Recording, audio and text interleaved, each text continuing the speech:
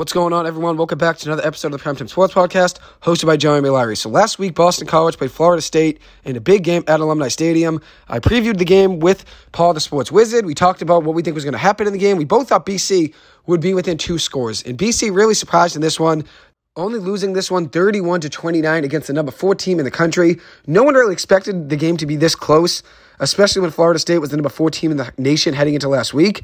But BC showed up, and they made plays, and they really did come out with some fire. And this is a BC team that barely beat Holy Cross the week before.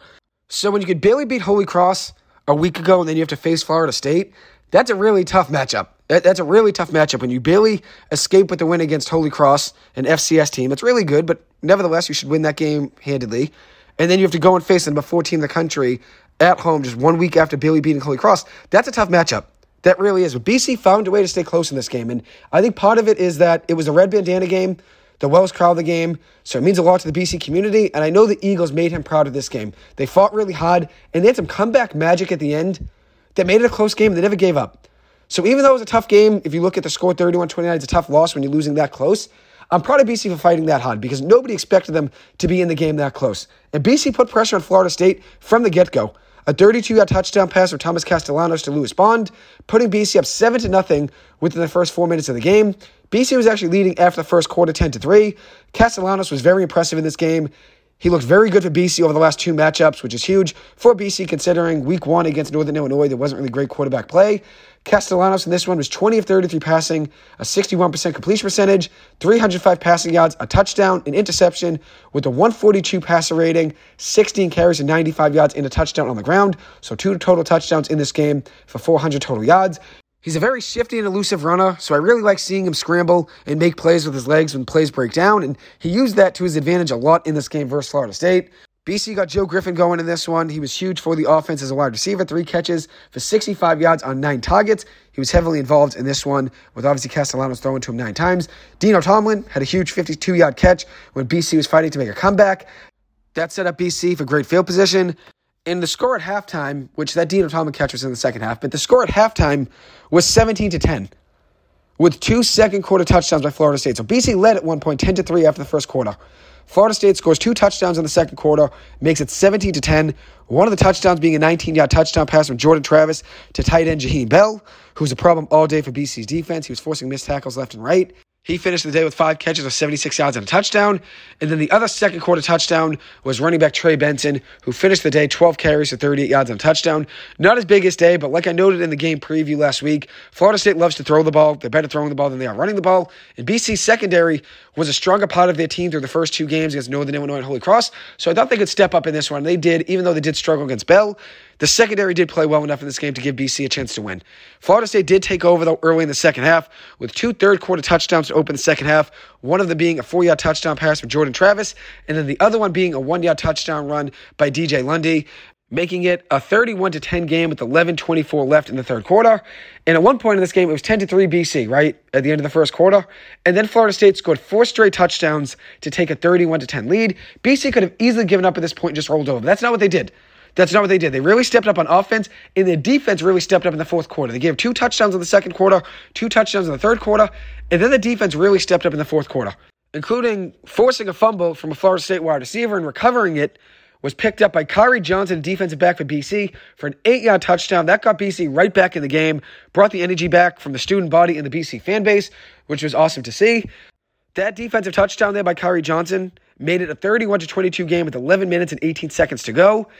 But right before that scoop and score touchdown, BC had the chance to score 4th and 2 on Florida State's 5-yard line, down 31-16 with 13:40 to go. And rather than kicking a field goal, BC went for it, which I agreed with was the right decision. But they were stopped short. 4th and 2 on Florida State's 5-yard line. I believe they tried to run the ball with Kai Robichaud. That didn't work. And all of a sudden, BC is down now 15. Florida State gets the ball back on their own 5-yard line just about. And then the defensive touchdown by Khari Johnson makes it a 31-22 game with 11:18 to go. BC decides to go for 2 and misses it. And unfortunately, I wouldn't have gone for 2 there. I would have gone for 1 and made it an 8-point game with 11:18 to go. At that point, it's still a 1-possession game if you kick the extra point. I'm not really the biggest fan of going for 2 when you're down by 9. That's what BC ended up going with. I know you're going to have to get a 2-point conversion at some point, but I would rather have the chance of being down just 1 possession with 11:18 to go rather than being down 2 possessions technically because it's a 9-point game, not an 8-point game. I would always rather try to get the 2-point conversion at the end of the game. I know that's not the strategy, and analytics say differently, but regardless, I would rather kick the extra point, making an 8-point game with 11 minutes to go rather than risk making it a 9-point game if you miss the extra point, and that's what the case was there at BC missing the 2-point conversion there with 11 minutes to go. BC's defense, though, did step up. BC got another chance in the fourth quarter, down by just 2 points at that point. BC held Florida State in this one to 0 points in the fourth quarter. 0 points in the fourth quarter. Outscored Florida State 13-0 in the fourth quarter. There were a lot of gutsy plays in this one, especially in the second half. BC's defense stepped up even more than just the defensive score by Kyrie Johnson. BC actually forced a punt on a 5-play drive for Florida State, getting the offensive ball back, down 9 with 7 minutes to go, which ended up leading to a touchdown drive carried by Thomas Castellanos. There was a 3rd and 10 play in BC's 5-yard line at the start of the drive. He had a 13-yard scramble for a first down. The odds were against him to get a first down running the ball, but he found a way to make a few defenders miss and get the first down, which is obviously big in that situation. Then on the same drive, 4th and 2 on Florida State's 7-yard line. BC drives all the way down the field. They have a 4th and 2 play on Florida State's 7-yard line, down 9 points.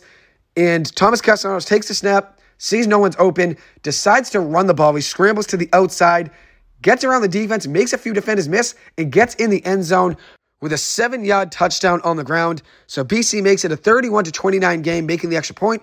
31-29 game with 5 minutes to go.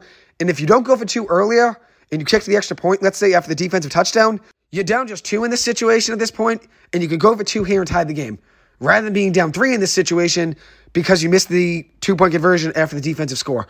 I understand it if you make the 2-point conversion earlier in the game. It's a little bit easier, and now you can only kick the extra point here and tie the game up. But since you missed the 2-point conversion earlier in the game, now you're down 3 in this situation. You have to kick the extra point, and now you're down 2. If you make the 2-point conversion earlier, you're down just 1 point in this situation. You have an opportunity to maybe kick the extra point and tie the game up, or maybe go for 2 and take the lead. That's what I think BC would have ended up choosing to do.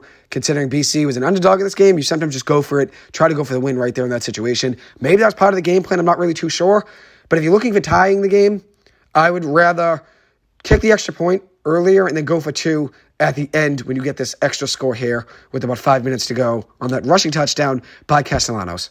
And BC really fought in this game, which I'm going to talk about a couple other big situations in the game. But earlier in the game, BC was down 31-16.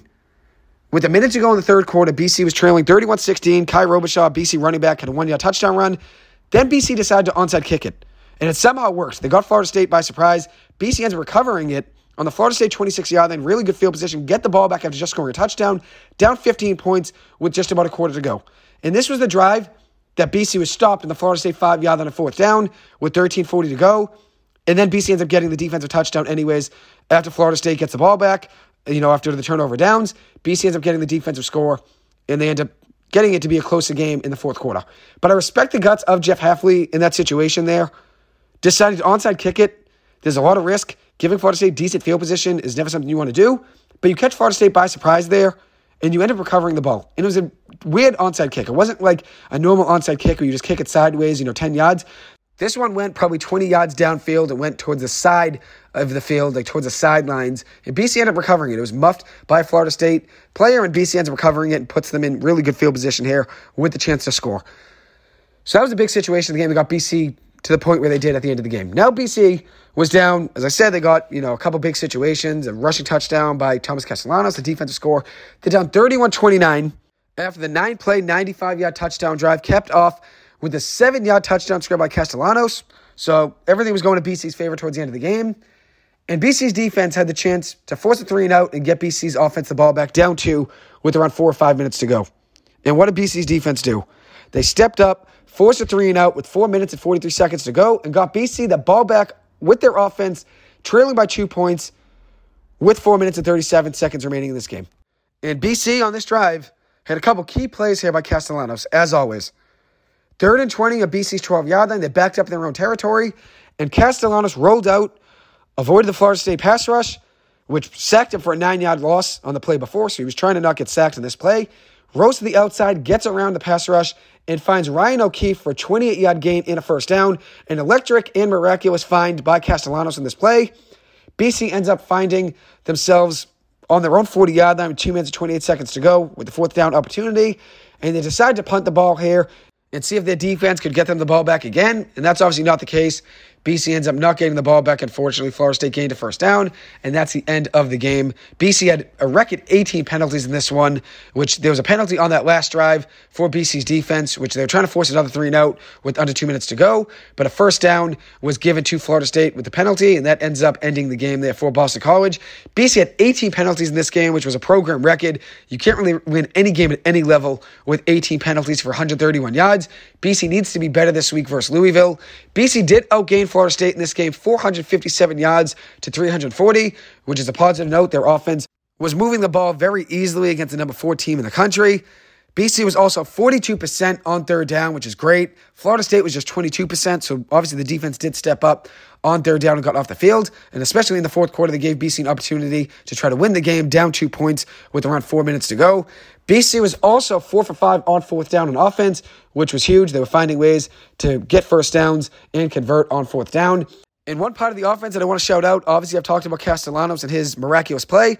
BC's offensive line did hold up enough to keep them in this game. They did. They held up enough in this game to keep BC in this game, so credit to them. And Castellanos is an absolute baller. He actually became the 5th quarterback with 300 passing yards, 95 rushing yards versus a top 5 opponent since 2010.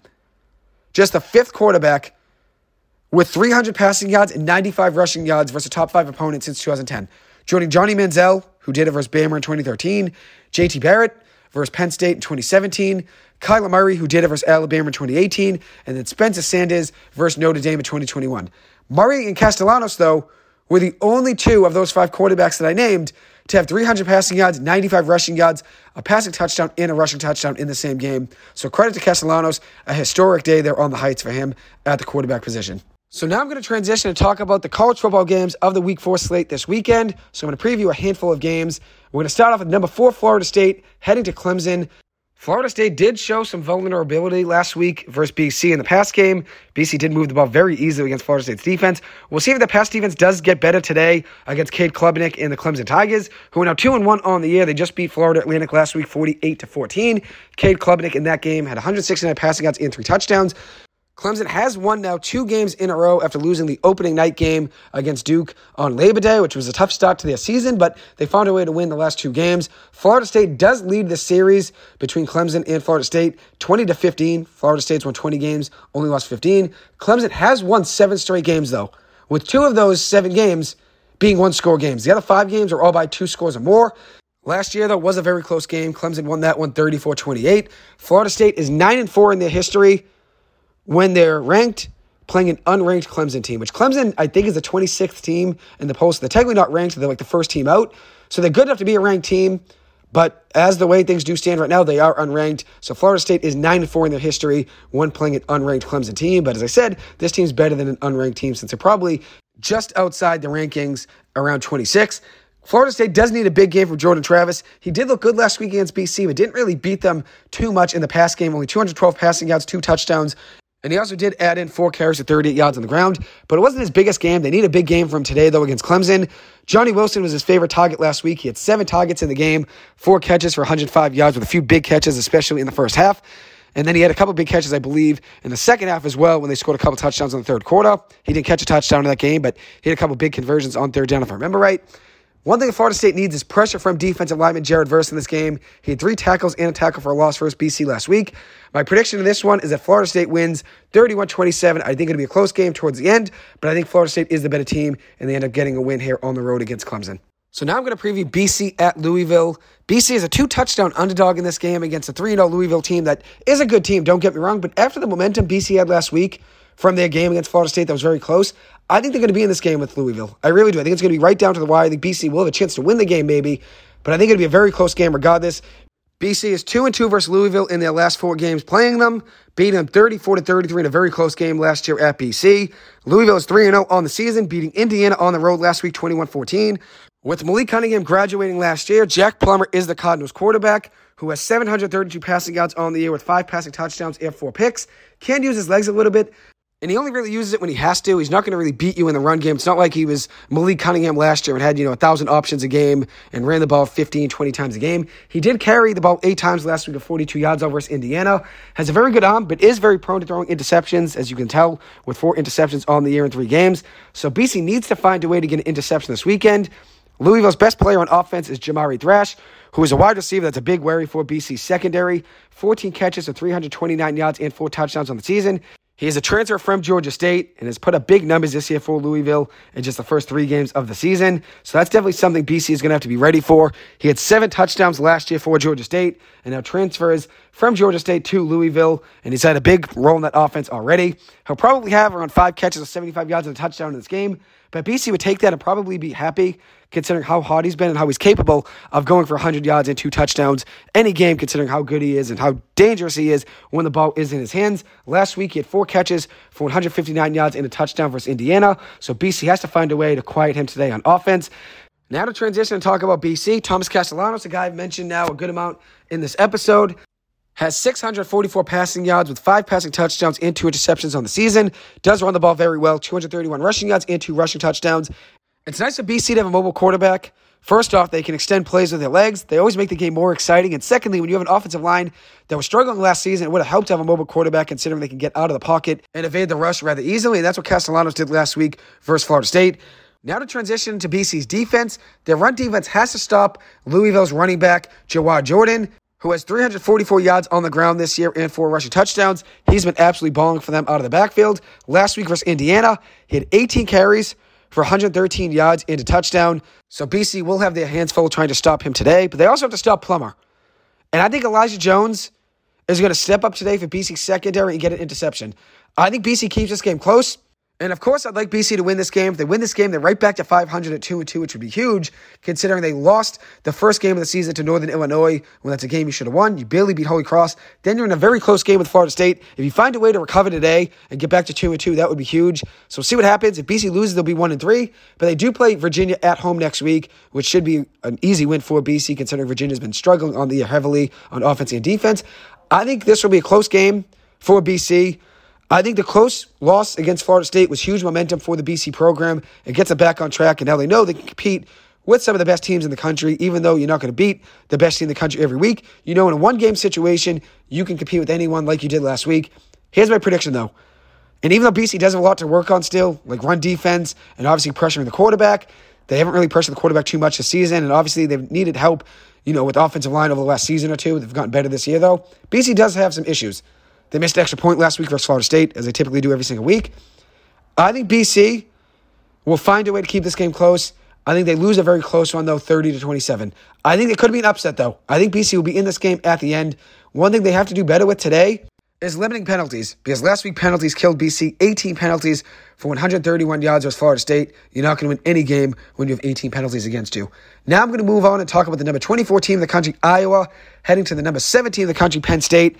Iowa has won the last 2 matchups between these 2 programs, but this Penn State team is much different than the Penn State teams from years past. They're averaging 43 points per game in the season. Iowa just averaging 28 points per game in offense. But their defense is what has kept Iowa in every game this season. That's why they're ranked 24th heading into this game. They're allowing just 12 points per game on defense. The same goes to Penn State. Both teams are around 12 points per game allowed on defense on the season. Penn State is led by quarterback Drew Aller, a guy I've talked about now a couple times in the podcast. 734 passing yards and 4 touchdowns on the season. Katron Allen is their lead back. 208 rushing yards and 2 rushing touchdowns.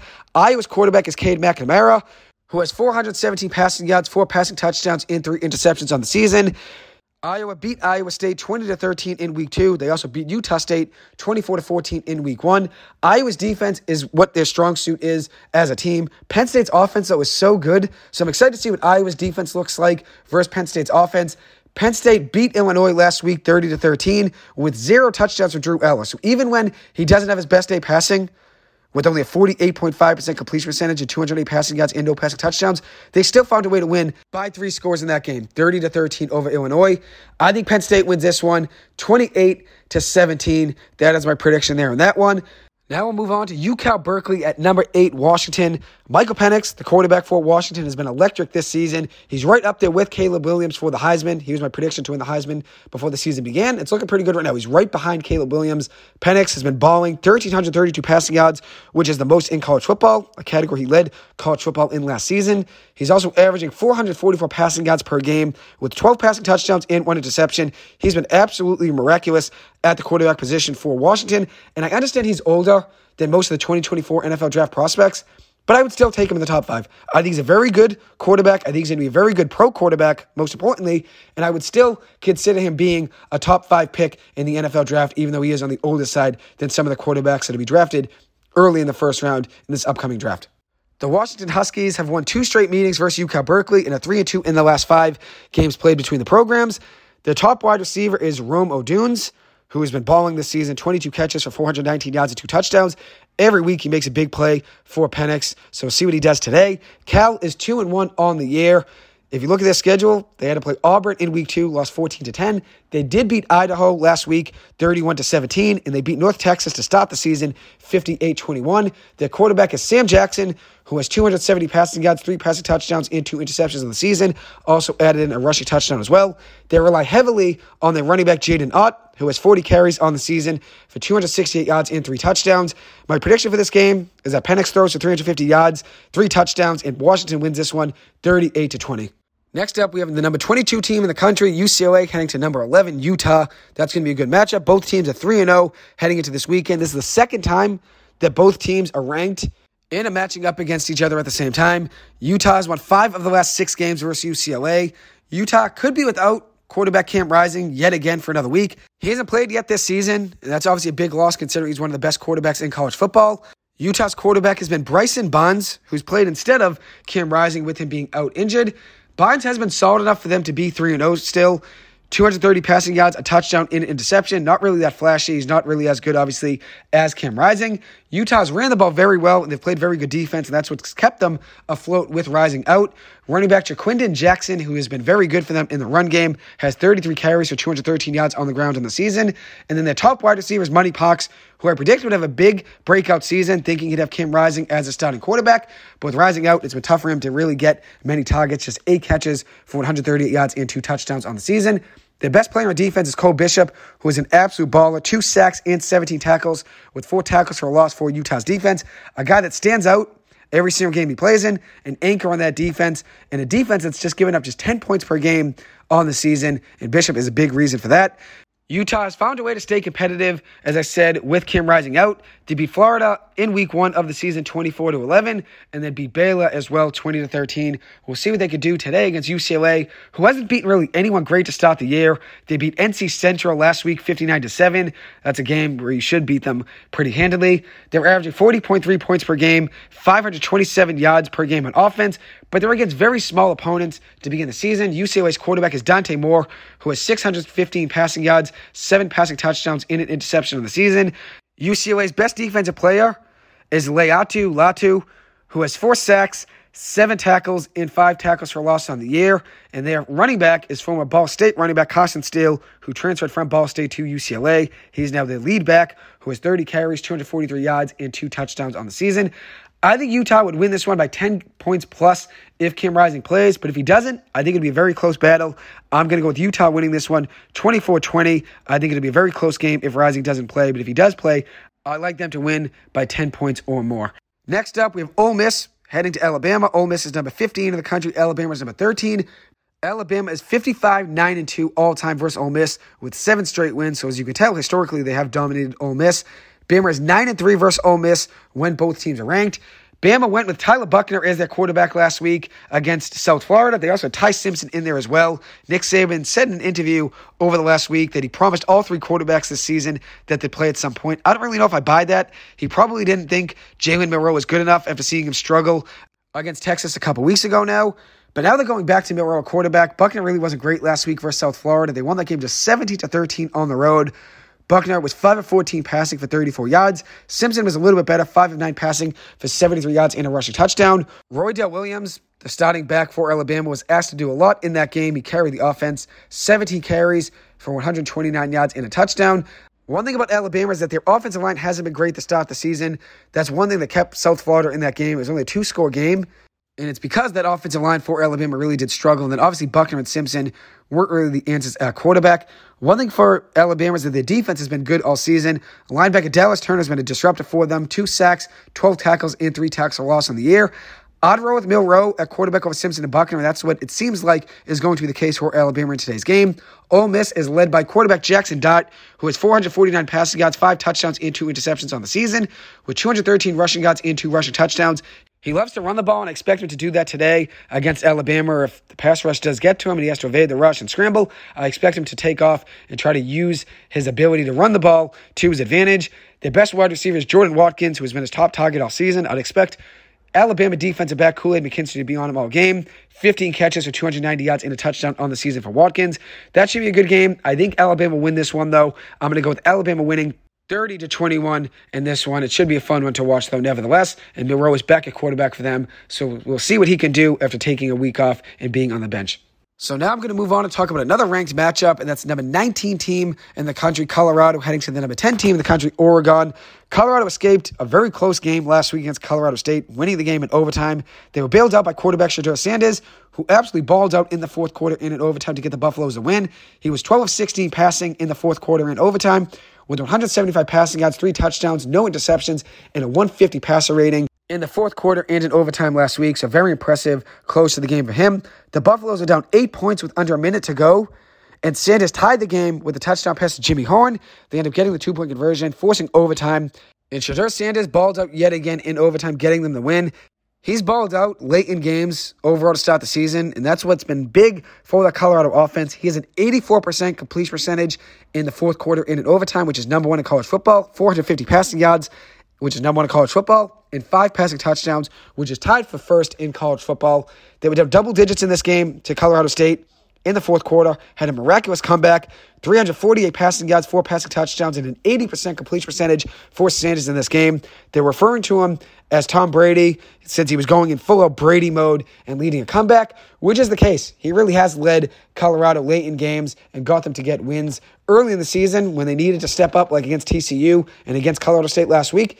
He's been the guy that stepped up and really shown out for them. So credit to him there and credit to his ability to go full-out Brady mode and lead a comeback. He has been sacked 15 times this season, which is 4th most in college football. So the offensive line has to find a way to protect him a little better, especially against Oregon's defense today. They will be without Travis Hunter, though, which is a big loss for Colorado. He took a bad hit last week against a Colorado State safety. He will miss at least this week and maybe a couple more, which is a big loss for Colorado on offense and on defense, considering he's a great defensive back and a wide receiver as well. Oregon has been balling this season. No turnovers on offense in the first 3 games of the year. Oregon has beaten Colorado 3 straight games, but this Colorado team is different than the Colorado team from the last couple seasons. Oregon has won 9 of the last 10 matchups, though, against Colorado, and they always score 38-plus versus Colorado, so we'll see what the case is today. Their quarterback is Bo Nix, who has been balling to start the year, 893 passing yards, 8 touchdowns, and no picks. Their leading wide receiver is Troy Franklin, who has been his best weapon on the season, 17 catches for 292 yards and 3 touchdowns. And the defensive back, Kyrie Jackson, is their best defensive player with 2 interceptions on the year so far. Running back Bucky Irving is their lead back, who is dangerous as well in the run game, 27 carries for 216 yards and 3 touchdowns on the ground. We'll see what he could do in today's game. I think Oregon wins this one, but I think it'll be a little bit closer than people are expecting. I think Oregon wins this one 38-27.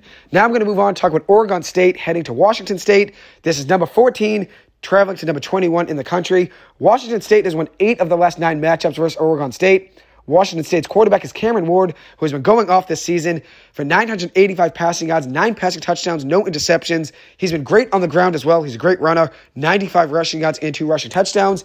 He's a playmaker for this Cougars offense, and I expect them to have a big game today against Oregon State. The defense is led by Ron Stone Jr., who has 3 sacks on the season with 12 tackles and 4 tackles for a loss. Oregon State's offense is led by DJ Uiagalelei, who has 630 passing yards, 6 passing touchdowns, and 2 interceptions on the season, also adding in 4 touchdowns on the ground. Washington State's offense is averaging 48 points per game. They beat Wisconsin in Week 2 in a surprise game, 31-22, and they beat Colorado State early in the season in Week 1, 50-24, and that's a Colorado State team that almost beat Colorado last week. It was a very close game. Obviously, it took an overtime effort out of Shedeur Sanders in Colorado to win that one over Colorado State. Oregon State beat San Jose State on the season 42-17, and San Diego State last week 26-9. Oregon State's defense is very good, so that's going to be a tough matchup for Washington State's offense. But I think Washington State gets an upset win in this one. I think they win this one 31-27. Next up, we have the number 6 team in the country, Ohio State, traveling to the number 9 team in the country, Notre Dame. Ohio State is 3-0 on the year. Notre Dame is 4-0. Ohio State's quarterback is Kyle McCord, who has 815 passing yards, 6 passing touchdowns, and an interception on the season. Ohio State relies heavily on their running back, Trevion Henderson, who has 30 carries for 191 yards and 4 touchdowns on the season. Their best player on offense, though, and one of the best players in all of college football, is Marvin Harrison Jr., a very good wide receiver for them who is very dangerous. I've mentioned him now a few times on the podcast. 14 catches for 304 yards and 3 touchdowns on the year.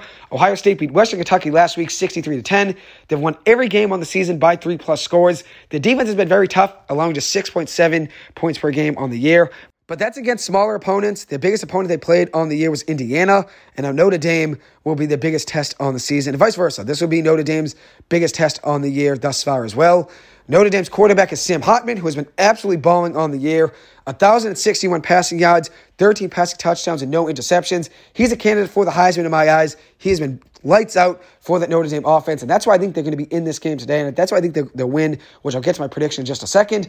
Audric Estime is the lead back for Notre Dame, 63 carries for 521 yards and 5 touchdowns in the first 4 games of the season. Notre Dame beat Central Michigan last week, 41-17. They've won every game on the year by 3 scores or more, including 2 wins over Navy and NC State. Those are the 2 bigger wins on the season. But now facing Ohio State will be the biggest matchup on the season. As I said, this will be Ohio State's biggest matchup thus far in the season as well. And as for my prediction, I think Notre Dame wins this game. They're giving up just 12 points per game on defense, which, as I said, against smaller opponents besides NC State and Navy. But they're also averaging 46 points per game and 508 yards per game on offense. Their offense has been lights out with Sam Hartman. I think they have an upset win today over Ohio State. I think if they win this one, they're going to be ranked at least in the top 6 if they win this game. I think they win this one 27-24. I think it'll be a battle, but I like Notre Dame to be an upset win today, just like I like Washington State over Oregon State. 2 very good matchups there between Notre Dame and Ohio State, and then Oregon State and Washington State, but I like the 2 underdogs in those 2 games to come out with big wins. Anyways, I will conclude this episode. Thank you guys so much for taking the time to listen to this. As always, I appreciate it. I hope you guys have a good one, and I will see you guys in the next episode. Thank you guys, and enjoy your weekend.